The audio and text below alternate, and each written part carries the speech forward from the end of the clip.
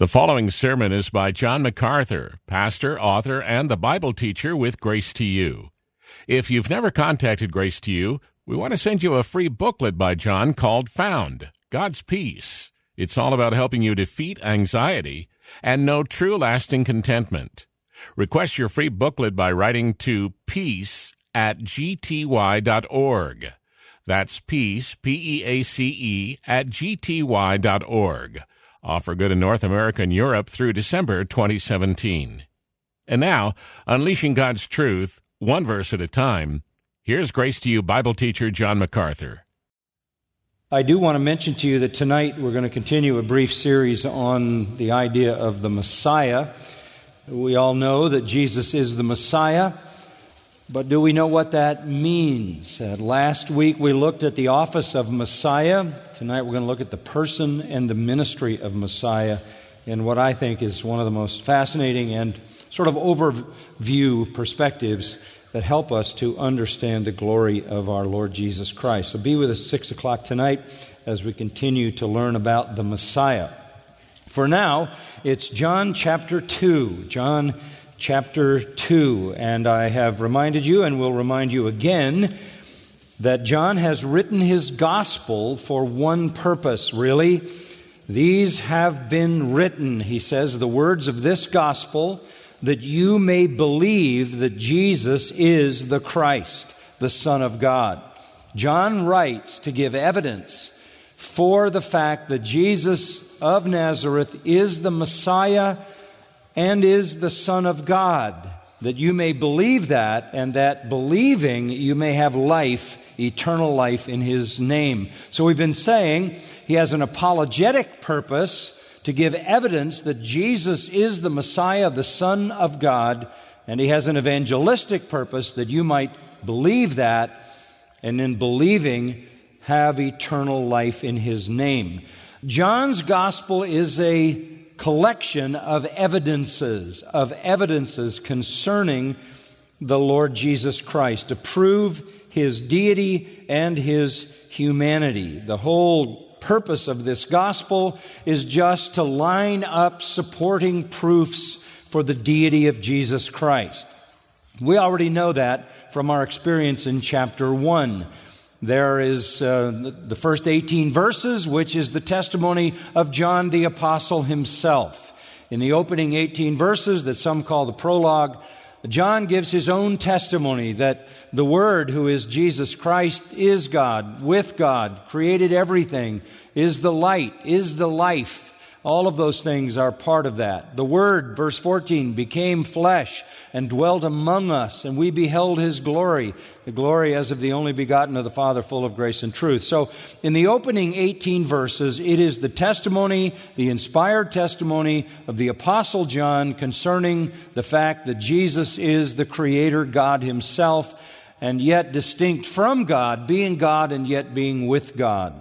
Then, starting in verse 19, we have the testimony of the greatest of all Old Testament prophets, the greatest man who had ever lived up until his time, John the Baptist, the great and last Old Testament prophet and the first preacher of Jesus Christ. And he affirms that Jesus is the Messiah, the Lamb of God. And then, starting in verse 38, you have the third group of those giving verbal testimony: Andrew, Peter, John, Philip, and Andrew, who are Old Testament believers, who are true worshipers of the true God, who give us first-hand testimony that Jesus is in fact the Messiah, that He is the one spoken of by the law and the prophets, that He is the Son of God, He is the King of Israel. So the first chapter is verbal testimony from John the Apostle, John the Baptist, and 5 followers of John the Baptist who then follow Jesus and later will become apostles. All of that is verbal testimony.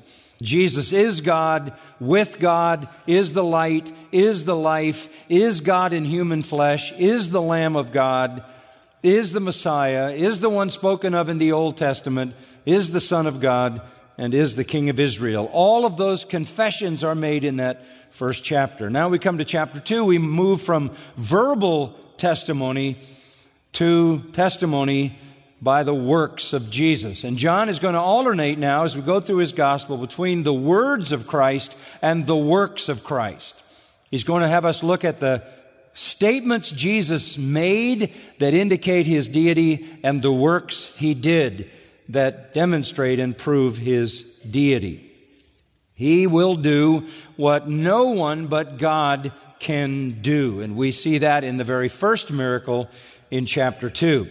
Now, in John's book, he gives us 8 signs, 8 miracles that Jesus did that are signs pointing to his deity.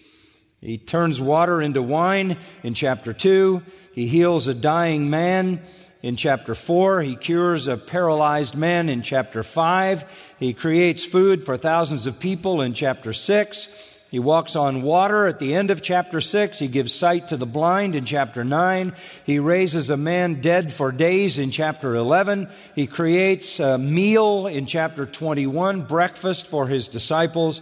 And then the culminating miracle beyond the 8, he is raised from the dead.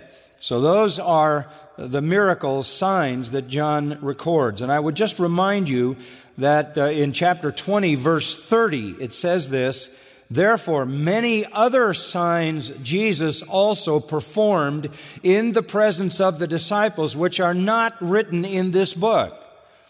So I don't want you to think that these are the only miracles Jesus did. Far from it. There are many others. They were a daily experience of those who followed Jesus. And then in chapter 21, verse 25, the last verse in the Gospel of John, John writes, "There were also many other things which Jesus did, which if they were written in detail, I suppose that even the world itself would not contain the books that would be written." Jesus did so many signs and so many miracles that the books of the world wouldn't be able to contain the details of all of them.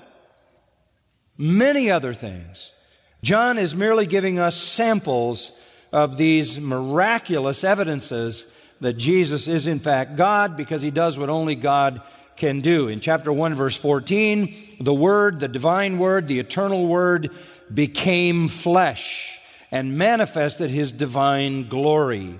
That's John's point. He shows his glory as God through these signs. Now, as we come to chapter 2, it is also in chapter 2 that we have the beginning of Jesus' public ministry. His ministry to the crowds, his ministry to the people of Israel. His public ministry goes from chapter 2, verse 1 to the end of chapter 12. When you come to the end of chapter 12, that's the end of his public ministry. Chapter 13 through 17 is his private ministry in the upper room to the apostles. And that is right before his death and resurrection, which then become the subject of chapters 18 to 21. So the book is divided then into those sections. Chapter 1, verbal testimony. Chapter 2 to 12, public ministry. 13 to 17, private ministry. 18 to the end, his death, resurrection, and post-resurrection appearances. That helps locate you in the big scheme of things in the Gospel of John. So we're going to start his public ministry, and we're going to be following that till we get to the end of chapter 12. And it all begins with a supernatural miracle. Let me read it to you, starting in verse 1, chapter 2. On the third day, there was a wedding in Cana of Galilee, and the mother of Jesus was there.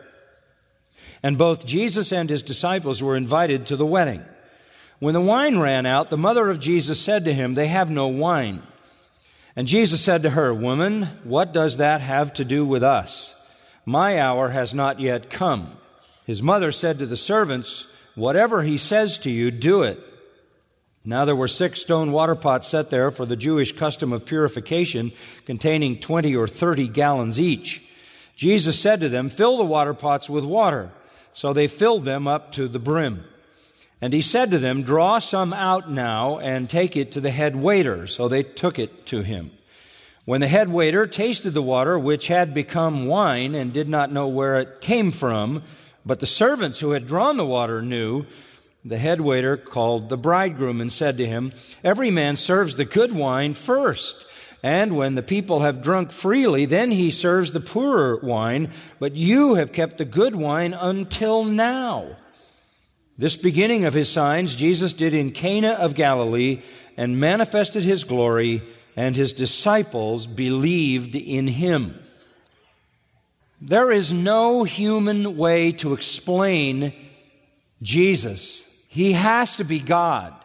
If this was all we had, we would know that because he creates wine out of nothing. We already know he is the creator. John 1:3, nothing was made that he didn't make. Nothing was made without him making it, and he made everything that exists from nothing. Here you have a miracle in which the God-man creates wine out of nothing. This is evidence that he is divine. And Scripture leaves us no other explanation. And that is John's mission, and it will mount as we move through this book. Now let me just break down this account into four simple features. The party. Let's start with the party, okay? It's a party. It's a party that exceeds all other parties because it's the most important event in the ancient world in the life of people in a town and a village. It is a wedding. It is a wedding. Verse 1 says, on the third day, there was a wedding in Cana of Galilee. Now that identifies this as the most significant and important and carefully planned event that happened in ancient family life. We are told it is the third day. Third day, what does that mean? The third day after the previous meeting with Philip and Nathanael, which was concluded when Philip brought Nathanael, and Nathanael said in verse 49 concerning Jesus, after we've examined you, we see you are the Son of God, you are the King of Israel. That's what John the Apostle said in the opening. That's what John the Baptist says. That's what these men all say. And now it is going to be proven to us in the miracle that happens in the wedding at Cana. It's the third day after that meeting. What that tells us is that from the time that John the Baptist said, behold the Lamb of God, and turned his disciples away from him to follow Jesus, those 5 men to follow Jesus, from that day to this day, everything happens in a week. They have gone from being across the Jordan in Judah all the way back to Galilee to the village of Cana, which is about 9 miles, the ruins of it are about 9 miles north of Nazareth. All of this happens in a very power-packed week. Jesus being declared, these men being called to follow him, and they do so and end up in the town of Cana. As you remember now, we're talking about Andrew and Peter, Philip and Nathanael and John. And just incidentally, Nathanael's hometown, according to John 21:2, was Cana. This is a very small place. Nazareth, for example, the highest number we read about in terms of the population of Nazareth at the time of Jesus would be 500. That would be the max. Small place. Cana is a village 9 miles away, even smaller, maybe a few dozen people, a sort of a gathering place for the agricultural folks in that region. Very, very small place. That would make this wedding a huge event. And obviously, people from Nazareth would know those people because they lived nearby. They farmed together. The people in the outlying areas would come to Nazareth when they needed things that could only be gained in Nazareth.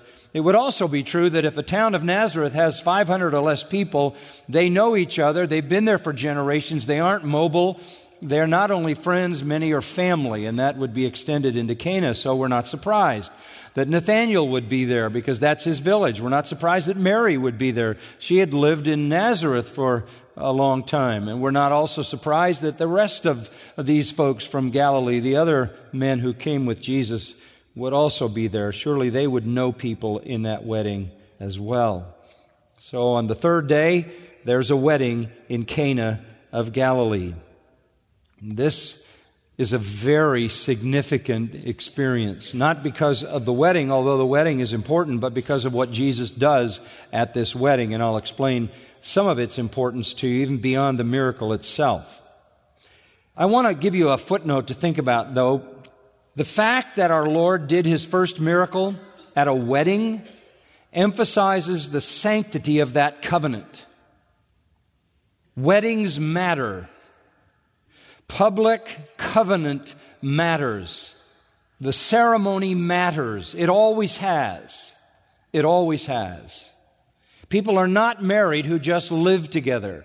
People are married who make public covenant before God and before people. Marriage is a condition of life designed by God, ordained by God, and authenticated in an open public covenant. It is the highest and noblest and best of all human relationships. No other human relationship is as wonderful as marriage. It is called in the Bible the grace of life. It is the most wonderful and most blessed of all common graces. When we talk about common grace, what we mean by that is a grace gift from God to all people without regard to whether they believe in Him. That's a common grace. And of all the common graces, the beauty of the world, a sunset, sleep, health, a good meal, falling in love, of all the common graces, the epitome of common graces is marriage. It is the best gift that God can give to humanity in general, without regard to whether they know Him at all. Any society that honors marriage, any society that elevates marriage, a lifelong commitment openly, a covenant made and kept between a man and a woman who rear children in the bond of that love, any society that honors marriage will be blessed temporally. It will prosper. It will be safe. It will be secure. It will know peace. It will have a minimum of crime.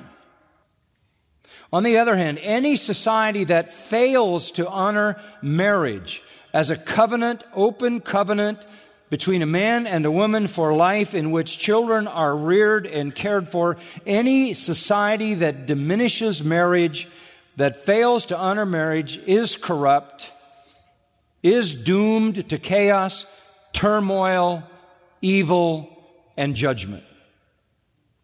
Where marriage for life is not honored, where the covenant vows between a man and a woman are not kept, immorality abounds. Immorality overruns the culture. Delinquency overruns the culture. The fabric of society is shredded and evil escalates. Our Lord honored marriage by attending and doing His first miracle at a wedding. I also can't resist saying at this point that the Roman Catholic Church has decided that because Jesus was at this wedding, marriage is a sacrament. The Roman Catholic doctrine of the sacraments and the sacrament of marriage is based on John 2, that Jesus was at a wedding. Verse 2, both Jesus and His disciples were invited to the wedding, as well as the mother of Jesus being there from verse 1. Based upon that, the Roman Catholic Church has developed the notion that marriage is a sacrament, simply because Jesus was at a wedding. Now, what do you mean, a sacrament? Well, those of you who come from Roman Catholic backgrounds, you know what that is saying. The sacraments are baptism, confirmation, communion, extreme unction, holy orders, penance, and marriage. Now, what is a sacrament in the Roman Catholic system? A sacrament is a sacred rite in which God grants efficacious grace. What do we mean? It is a sacred rite in which God grants inward spiritual grace through Jesus Christ. Let me take it further. Roman Catholicism says this: marriage as a sacrament, like the other sacraments, is a means by which God dispenses through Christ efficacious grace for justification and the promise of eternal life in marriage. Now, I'm happy that the Roman Catholic Church puts a priority on marriage. I'm glad that they want people to be married. But to get there by telling people that this is the path to justification and eternal life is a lie. That's not true. There is no efficacious justifying grace in marriage. It's a common grace. It's not a saving grace. Somehow, marriage becomes a means by which Christ causes grace to enter the soul with mysterious effects, causing justification, which has to be aided by works, and becomes a pledge of eternal life. That's right out of Roman Catholic theology. That's all utterly absurd, of course. But marriage is ordained by God, and it is the universal relational common grace that's at the top of all common graces in the benefits that it provides. So Jesus went to a wedding, and the mother of Jesus was there. Not surprising. Again, how many generations of her family had lived in the little town of Nazareth? A few hundred people. And how well would they have known the folks just up the road? Not surprising, likely related. Cousins, extended family, close friends. Maybe Mary was there because she, of course, would have been one who served. Just her character as a godly woman demonstrated in her Magnificat at the time of our Lord's birth. She would have been a wonderful woman, a loved woman, a beloved woman. She probably had some role to play in the wedding, to serve, as indicated by the fact that she sees the problem and brings it to Jesus. Again, this is a major event going on. It lasted for days. Some writers say they usually would start in the middle of the week and go on for many days. Sometimes they would start early in the week and go all week long as 7 days. Now, when people came to this celebration, they came because there had been a betrothal, an engagement period. About a year earlier, the couple had been engaged. That's a legal, binding, covenantal contract that could only be broken by divorce. But the marriage wasn't consummated. It wasn't consummated till the end of this party. What was going on all that year? The husband was preparing a place for his bride. That's what he did. He built a house for his bride. He maybe extended it on the father's house, the family house. The bridegroom had full responsibility for all the costs of the wedding. And his job was to get everything ready. And then when everything was ready and the house was built and the house was furnished and all preparations were made and he had demonstrated that he had what it took to care for this girl and to provide for this girl, the party began. It was a great celebration because he'd been working hard for a year. She'd been waiting and preparing for this. And finally the time comes and it's just an immense celebration. Jesus is there as well with the 5. And they're in the celebration. I just want to stop here to say this. There's something really beautiful about this, because he's had 30 years in Nazareth, in this little town, a few hundred people, and he's about to step out into the world, if you will. 30 years of absolute obscurity in private life, and now he's going to begin public ministry. And the bridge from his private life to his public ministry is a miracle for his family and friends. Do you see that?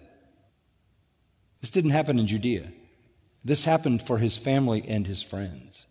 They were the first ones who were to recognize what he had never demonstrated before, that he is the Creator God. It's a family and friends miracle. Which makes even more bizarre the fact that when he came back to Nazareth a few months later, Luke 4, and went back to the synagogue where they all went, where they all knew him, where he had gone since his birth, and he preached a sermon and told them that he was the Messiah, which he had already proven at this event. And believe me, what he did would have spread through that little community. He came back a few months later. He tells them, this day, these prophecies are fulfilled in your ears. And the people in the synagogue he grew up in, the friends and family for whom he had done the miracle, took up stones and tried to murder him. Tried to murder him. How strange. What hard-heartedness. So he starts his miracle ministry with a friends and family miracle, transitioning him from the obscurity of Nazareth to public ministry. By the way, Joseph isn't mentioned, and I would assume that Joseph was dead. Must have died during those silent years. There were people who knew Joseph and Mary. John 6:42 says there were people who knew his parents. They knew Joseph and Mary, but Joseph was very likely dead. We know he was gone by the time Jesus went to the cross, because in John 19, when he's hanging on the cross, he commits his mother, Mary, into the care of John, the apostle, because she's a widow, which means then that he had been the father. Once his earthly father Joseph had died, Jesus, as the oldest son, would have taken the responsibility to care for the widow and the family. Well, a wedding, as I said, is the greatest occasion. No occasion like it. And the celebration is in full swing. Everybody's having a wonderful time. That's the party. And then comes the predicament. Verse 3. When the wine ran out. That's a problem. When the wine ran out. This is a major catastrophe. This is a colossal social embarrassment. Because if there was anything that the bridegroom had spent a year trying to prove, is that he could take care of his bride. He had to build her a house. He had to acquire everything that was necessary. He had to demonstrate his ability to take care of her for the rest of her life. Her father was handing her over to him. This is a problem. Maybe he can't plan. This is what all of you fathers who marry off your daughters fear. Is this guy going to be able to make a living? Is this guy going to be able to take care of you? Is this guy smoke and mirrors here? Is there substance there? This is the same issue.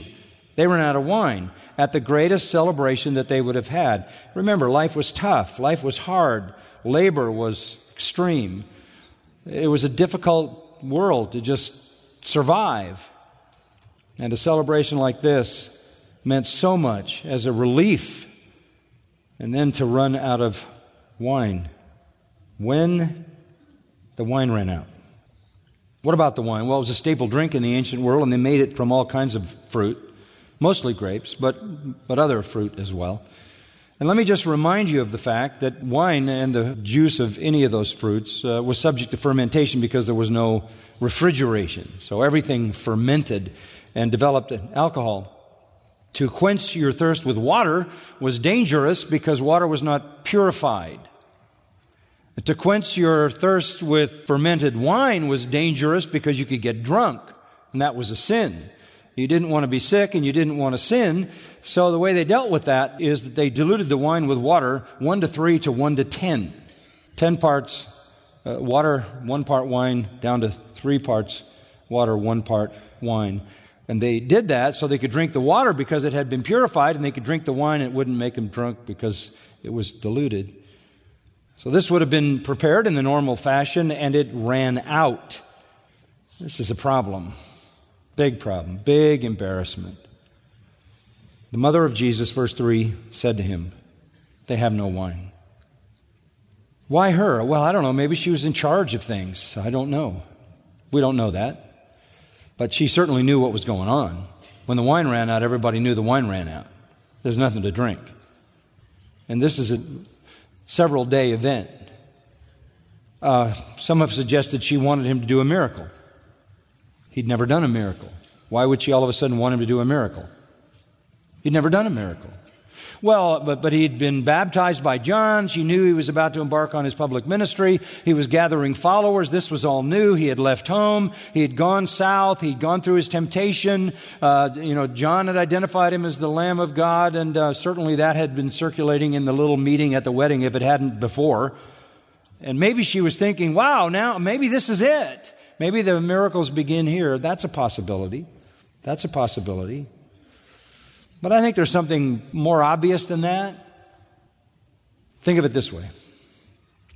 Whenever Mary had a problem, who do you think she went to for a solution? At home. He never had a bad idea in his life. He never had a wrong solution in his entire life. He never led her one step in the wrong direction. He had the perfect solution to every dilemma. He had the perfect answer for every predicament. Everything that ever went wrong in the house, he knew why it went wrong and how to make it right. He was the most wise, intelligent, resourceful person that had ever lived or ever will live on this earth. And he was in the house with her. You know, some of us are severely challenged domestically. There are things I can't do. I can't solve all problems. Not by a long shot. But he would know the way to solve every problem. And not only that, he cared about people. He was compassionate. He was kind. He was loving. He could see the issues. Who else would she go to? Who else? Who else had one that they would go to, the equal of him? None. He had the perfect solution to every dilemma, the perfect answer to every question, perfect solution to every problem. And she also knew he cared, and he cared deeply about people because he loved as only God can love. I don't think she's necessarily asking for a miracle. She just goes to the one she would always go to when there was a very difficult predicament. So she simply says to him, "They have no wine." They have no wine. She's learned as a widow to trust in his leadership and his wisdom. Oh, by the way, the Roman Catholic Church teaches that you don't want to go to Jesus if you need something. You want to go to Mary to ask Jesus. The whole idea that you go to Mary to plead with Jesus because Jesus can't resist Mary comes from this passage. Can you believe that? Oh, by the way, never mind that she was rebuked by him for asking. This is the only time in the New Testament that Mary ever made any request to Jesus. And he responded by saying, "None of your business."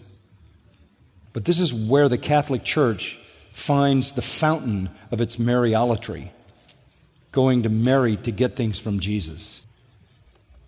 Verse 4, after Mary says to him, "They have no wine," Jesus said to her, "Woman."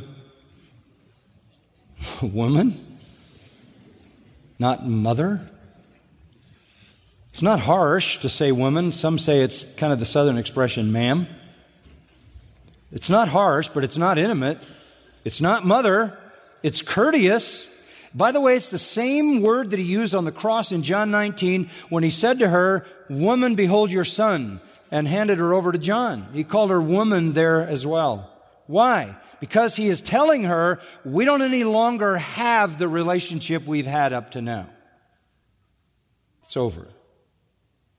She is no longer in a position to act as an authority in his life.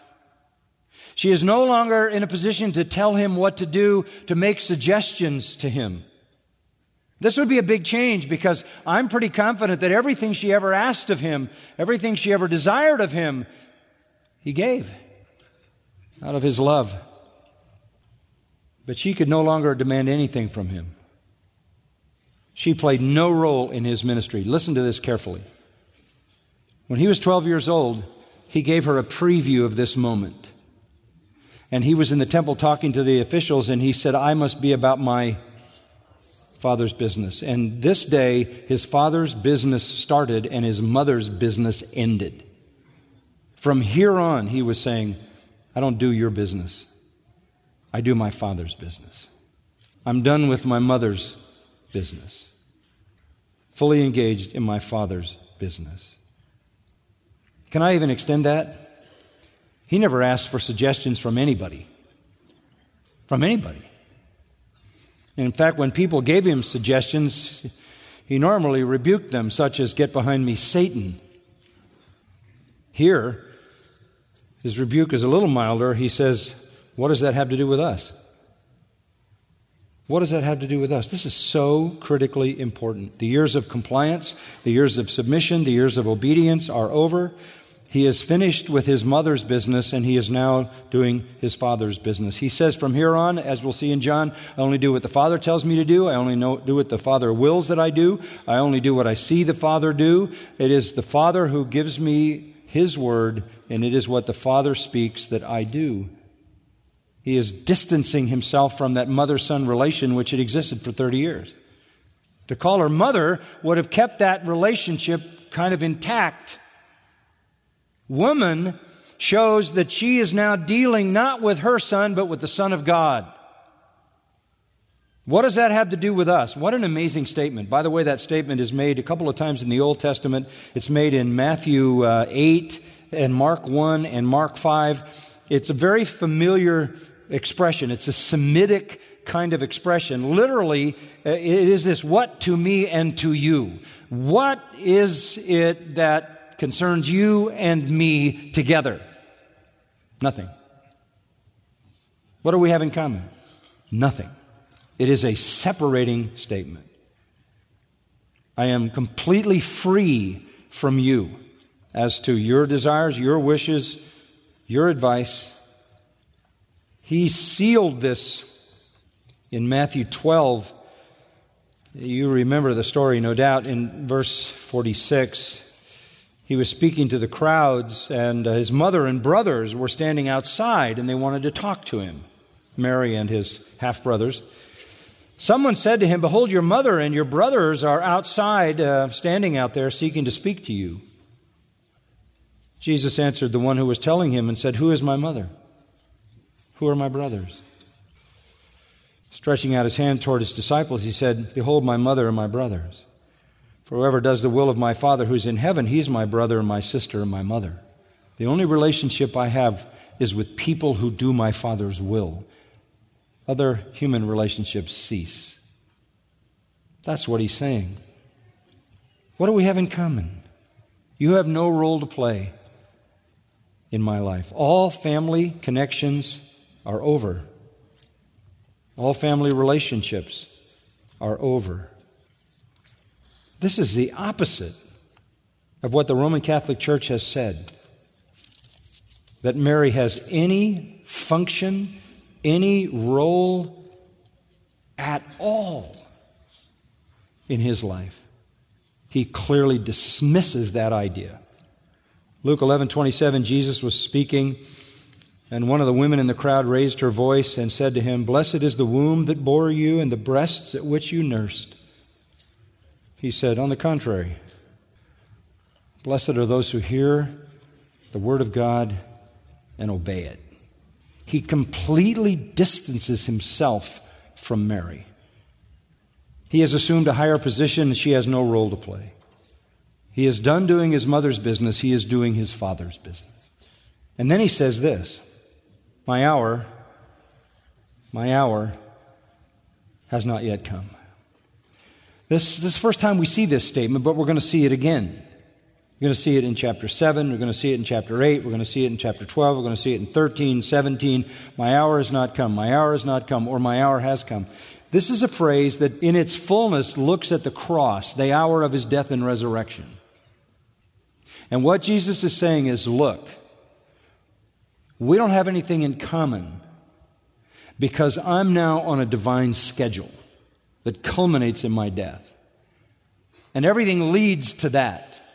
Every event, every issue, every circumstance is leading to that final hour. So he's saying that phrase, my hour has not yet come, by simply saying that final hour of my death and resurrection is set by God, and all events that lead up to that are determined by God.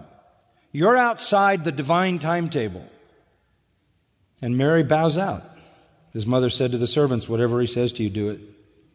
She just bows out. Okay. And then he does what she asked. He made the point, and it just so happens that this is on the divine timetable. I don't know that she knew that. Certainly she didn't assume some great miracle. She probably assumed just some kind of a natural solution. But it was on God's list to be done there and then. So we go from the predicament to the provision. This goes pretty quick. There were 6 stone water pots set there for the Jewish custom of purification containing 20 or 30 gallons each. So what have you got, 120 to 180 gallons in these water pots? This is not for drinking. I told you you didn't drink water unless it was mingled with a purifier. This is for purification. If you go to Mark 7, verses 3 and 4, you read that the Jews always purify everything. They wash their hands, they wash the utensils, they wash the plates, they wash the pans, they wash the copper pots. They washed everything. This is not about cleanliness. This is about ritual, purification rites and rituals and ceremonies that they had developed. And the water was used for that because people were going to be there, and it was a custom. And they would go through ceremonial washings before every meal, and there's lots of meals in a multi-day experience. And so there was plenty of water there for everybody to wash ceremonially. So Jesus said, fill the water pots with water. So they filled them to the brim, which is what he wanted. If they weren't filled to the brim, somebody would just say he added wine to the water. But if the water goes all the way to the brim, there's nothing left no room left. That was the point. And by the way, you have people who are completely disinterested parties now who are going to give testimony to this miracle.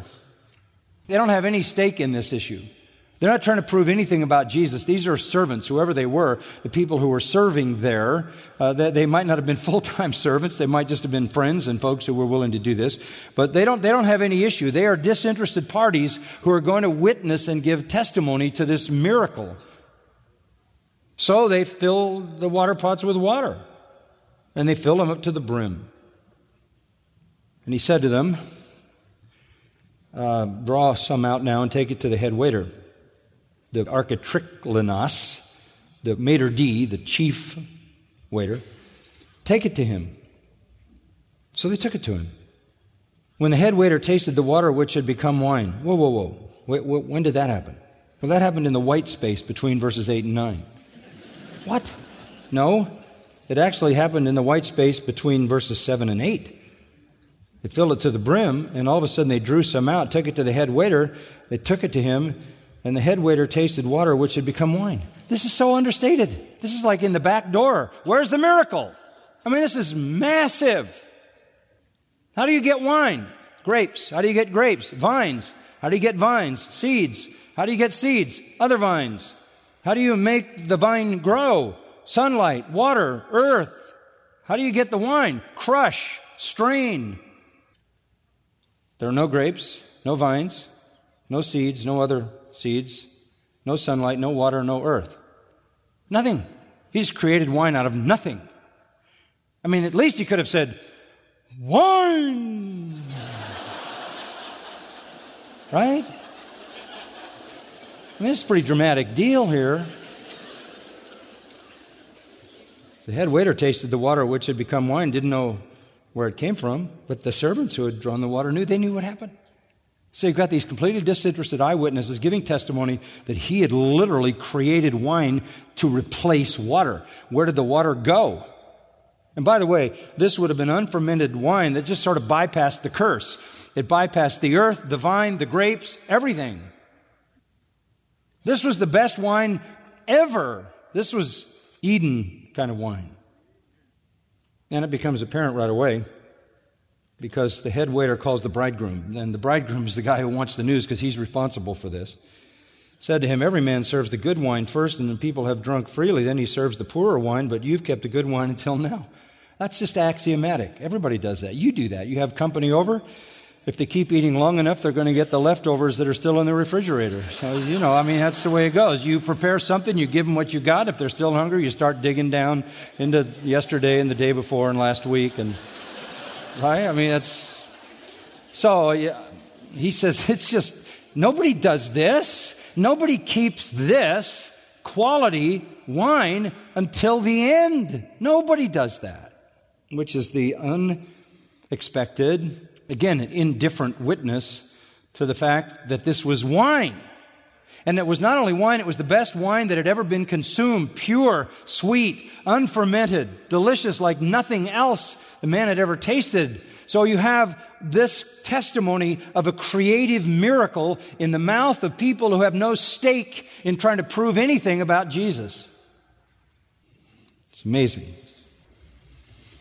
Well, the party was back in full bloom. And verse 11 gives us the final word on this. And the final word is the purpose. We saw the party, the problem, or the predicament, and then we saw the provision. And the purpose in verse 11, this beginning of his signs Jesus did in Cana of Galilee and manifested his glory, and his disciples what? Did what? Believed in him. So now we're seeing the purpose of the Gospel of John. These things are written that you might believe that Jesus is the Christ, the Son of God, and believing have eternal life in his name. That's the purpose. That's the purpose. He manifested his glory. John 1:14, we beheld his glory, the glory of the only begotten of the Father, full of grace and truth. John wrote that. And John first began to behold that glory right there at the wedding at Cana because he was there. He was there. Let me just separate all of you into three groups. Can I do that? And you will be in one of these groups. His disciples believed in him. That's group one. Turn to John 12. We'll close here.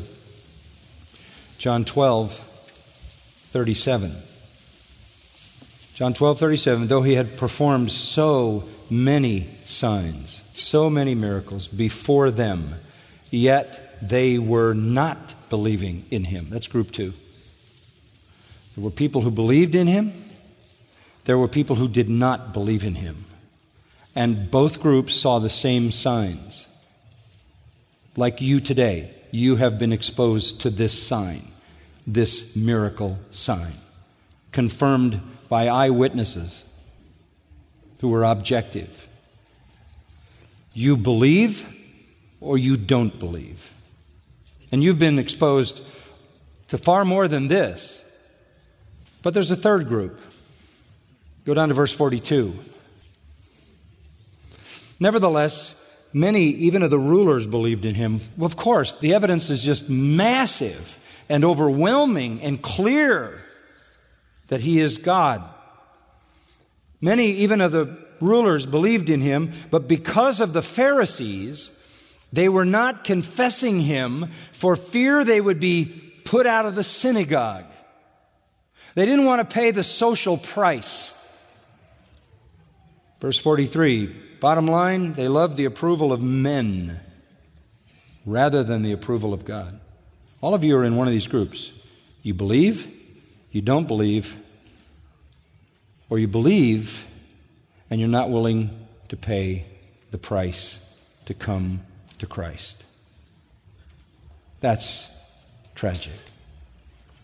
To love the approval of men who can give you nothing eternal over the approval of God who gives you eternal life in his Son, that is a fool's bargain.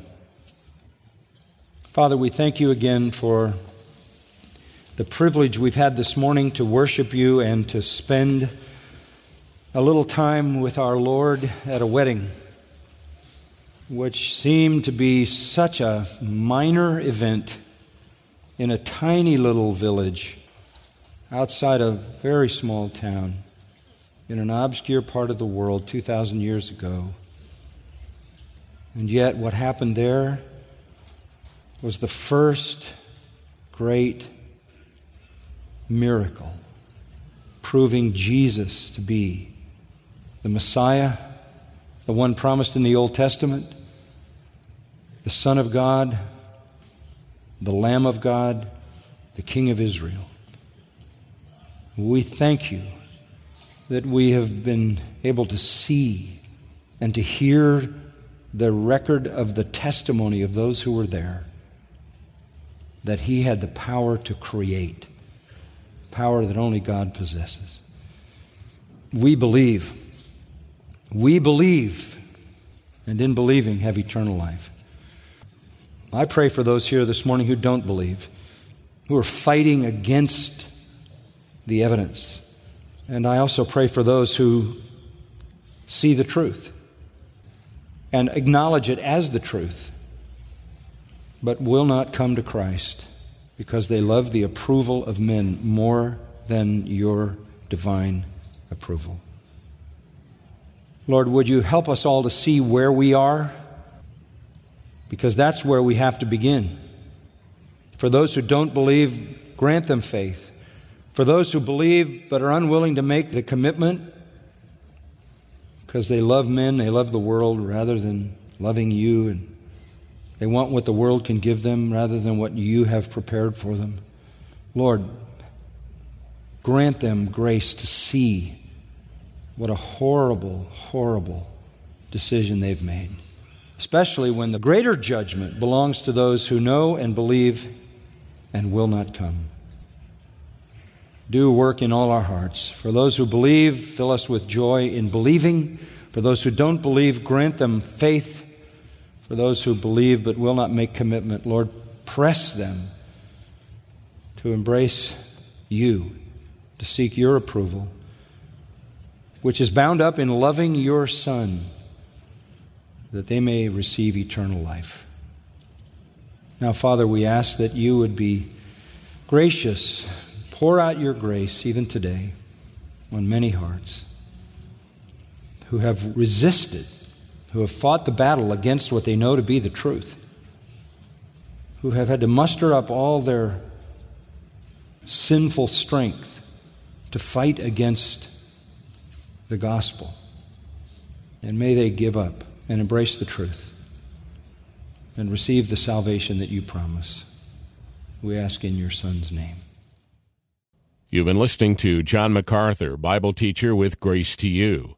For free access to all of John's lessons and a listing of study Bibles and books available for sale, visit Grace to You's website, gty.org.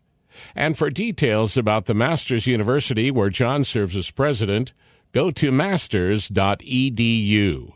John MacArthur and Grace to You reserve all copyright protection under applicable law. Our copyright policy is available at gty.org and includes instructions for and limitations on duplicating this digital file.